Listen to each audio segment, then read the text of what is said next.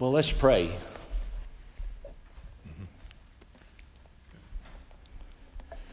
When I survey the wondrous cross on which the Prince of Glory died, my richest gain I count but lost, and pour contempt on all my pride. Forbid it, Lord, that I should boast, save in the death of Christ my God. All the vain things that charm me most, I sacrifice them to his blood. And were the whole realm of nature mine, that were a present far too small. Love so amazing, so divine, demands my life, my soul, my all. Jesus, we thank you for your presence with us in this hour. Thank you for your loving heart that embraces us. As we reflect on and think about your flower bud this morning, move our hearts to a greater devotion to you. We pray in your name. Amen. Amen.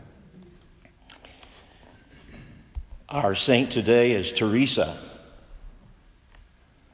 And it's a little bit strange talking about a saint that we all had some knowledge of, in that she was alive when most of us, I think, were alive. And so it feels a little different talking about her. But Agnes Ganja-Bajou was born in 1910 in the Balkan city of Skopje. Her father was a successful businessman, and their life was very good. But he was a rights activist and was, we think, murdered by the Serbs when she was only 8 years old. Her nickname was Flower Bud. And she learned the virtues of sharing and caring from both her parents, and they taught her to do good quietly and without boasting. She was fascinated with missionaries from the time she was just a little bitty person. She loved souls. They say that it was evidence that she had a love for souls even at her first communion. She was a soul filled with the light of Christ, even as a child. She was on fire for Jesus, and she had a burning love for him and a burning desire to quench the thirst of Christ for the love of souls. At 18, moved by a deep desire to become a missionary, she left her home and moved to Ireland, where she joined the Institute of the Blessed Virgin Mary, known as the Sisters of Loreto. There she received the name of Sister Mary Teresa after Saint Therese of Lisieux, and less than a year later, she was on her way to Calcutta, where she would spend the rest of her life, except for missionary adventures around the world. In May 1973, she made her final vows. The Catholics are pretty smart. You don't just go down and in the height of emotion say, oh yeah, I'm going to commit myself to be a nun for the rest of my life. You kind of have to go through stages, and you make a commitment for a few years, and if you're still feeling that way, you make it again, and then down the road, I think it was actually about 10 years from her first vow to her final vow. And in that vow, she vowed to become the spouse of Jesus for all eternity. And she later becomes Mother Teresa, and it's said that this followed an incident where a man handed her a little baby who was blind and very sick, and she accepted him and said that she would become the child's second mother. She served for 20 years at St. Mary's School for Girls in Calcutta, first as a teacher, then as a principal. She was a person with a profound commitment to prayer. She was known for her charity, for her hard work. She had a natural talent for organization. Her life was filled with profound happiness and a deep love for Jesus and for her students and for the sisters in her order. Then she received a new call while riding on a train on the way to her annual retreat. She describes it as a call within a call. And she would never actually explain all that happened, but what she did say is that Jesus had called her to give herself to the poorest of the poor. And through interior locutions and visions, Teresa is said to have heard the voice of Jesus say, "Come, be my light." Her account is that he begged her, that he revealed his pain to her at the neglect of the poor, and said, "I cannot go alone." That's heavy stuff. 2 years after being tested, her permission finally came from the church. And on August 17, 1948, she dressed for the first time in a white, blue-bordered sari and passed through the gates of her beloved convent to begin a journey into the world of the poor. When she completed that earthly journey with Jesus in 1997, she left behind nearly 4,000 sisters in 610 foundations in 123 countries, all devoted to caring for the poor, which Jesus had called her to do. She gave her life to the poor and the forgotten. She was a powerful witness to presidents and prime ministers and heads of states all over the world and to civic leaders. She even helped me. In my past life, before I was ordained to be a priest, I worked with a foundation in Washington that puts on the National Prayer Breakfast every year, and in some 40-something states, we have governor's breakfast patterned after the national breakfast and mayor's breakfast in several hundred cities. And my job was to go and dig up some of the leading believing citizens of a community and try to bring them together and get them to host a prayer breakfast for the mayor or the governor. And when I went to New Orleans, I had been told of this wonderful man named Billy Burke. He was an engineer. He had a big engineering firm. In fact, his firm built and maintained all the pumps that keep New Orleans from going underwater. And it was a divine appointment. We became very fast friends. And I would spend my Fridays, I would meet him at 7 o'clock in the morning, and we would pray on the levee of the Mississippi River for the city of New Orleans, and then walk and have coffee and beignets at the Café du Monde. And then we'd go off to Metairie Country Club and play golf. So that was what a delightful time. And so we're working on the prayer breakfast, and so he says, we're talking about the speaker. He says, well, why don't we get Mother Teresa? And I almost, fall out of my chair. I think he's got to be crazy or kidding. But anyway, he had a lot of clout that I didn't know about. And so we did. And so gathered in one of the big ballrooms in New Orleans about 9 months later with the mayor and all the uppity-ups of the city and 1,500 guests.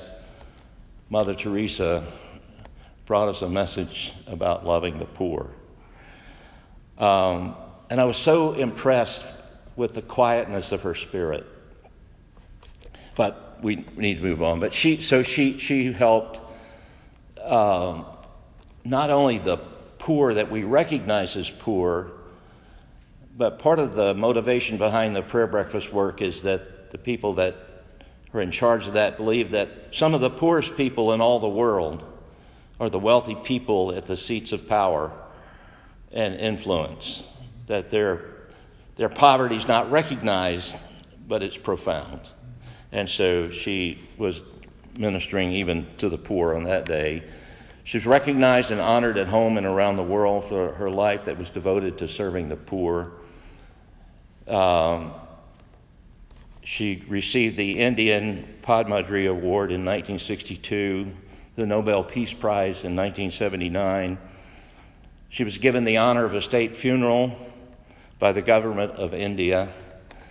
And on October 19, 2003, on World Mission Sunday in St. Peter's Square, before an overflowing crowd of some 300,000, 3,500 of which were seated in reserved seats at the front of poor people, and then 500 of her sisters from around the world, Pope John Paul II beatified Mother Teresa of Calcutta, calling her one of the most important figures of our time and the greatest missionary of the 20th century. I'd like to close with a few thoughts about her service. Her service came from a deep love and devotion to Jesus. It grew out of that. Her love for God with all her heart, mind, soul, and strength was what made her tick. She was willing to leave her place of comfort and security to go and pour out her life for others. I don't think she kept score.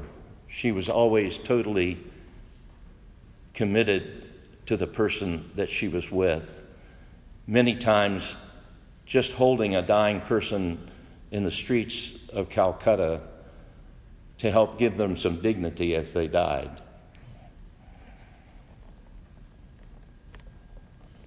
What I think she represents to us is the awesome power of one person fully committed to Christ, to love Him.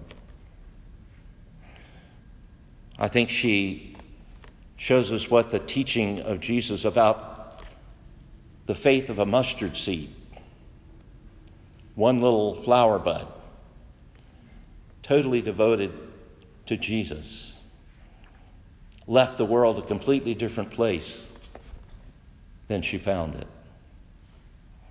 And she was only about this tall.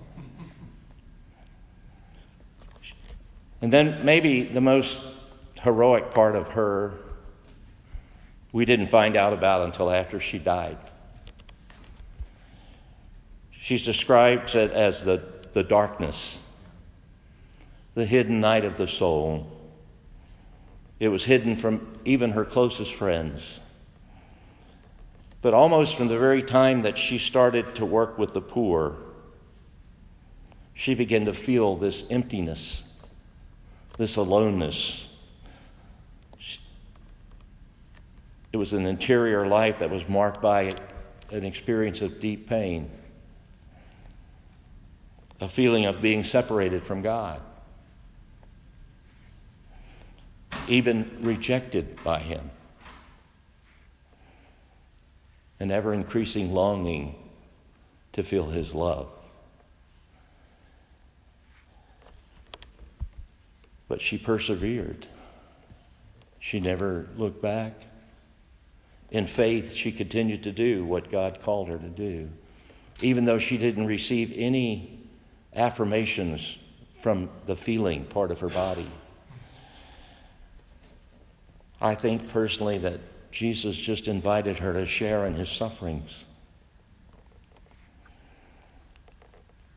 So the whole of her life was about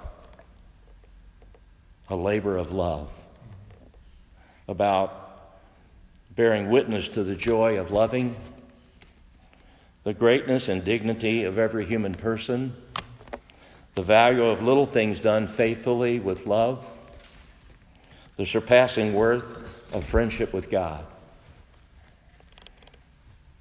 I'd like to close with a poem that she shared at the Mayor's Prayer Breakfast in New Orleans. She said, "People are often unreasonable and self-centered. Forgive them anyway. If you're kind, people may accuse you of ulterior motives. Be kind anyway. If you're honest, people may cheat you. Be honest anyway. The good you do today may be forgotten tomorrow. Do good anyway. Give the world the best you have, and it may never be enough. Give your best anyway. For you see, in the end, it's between you and God. It was never between you and them anyway." Amen.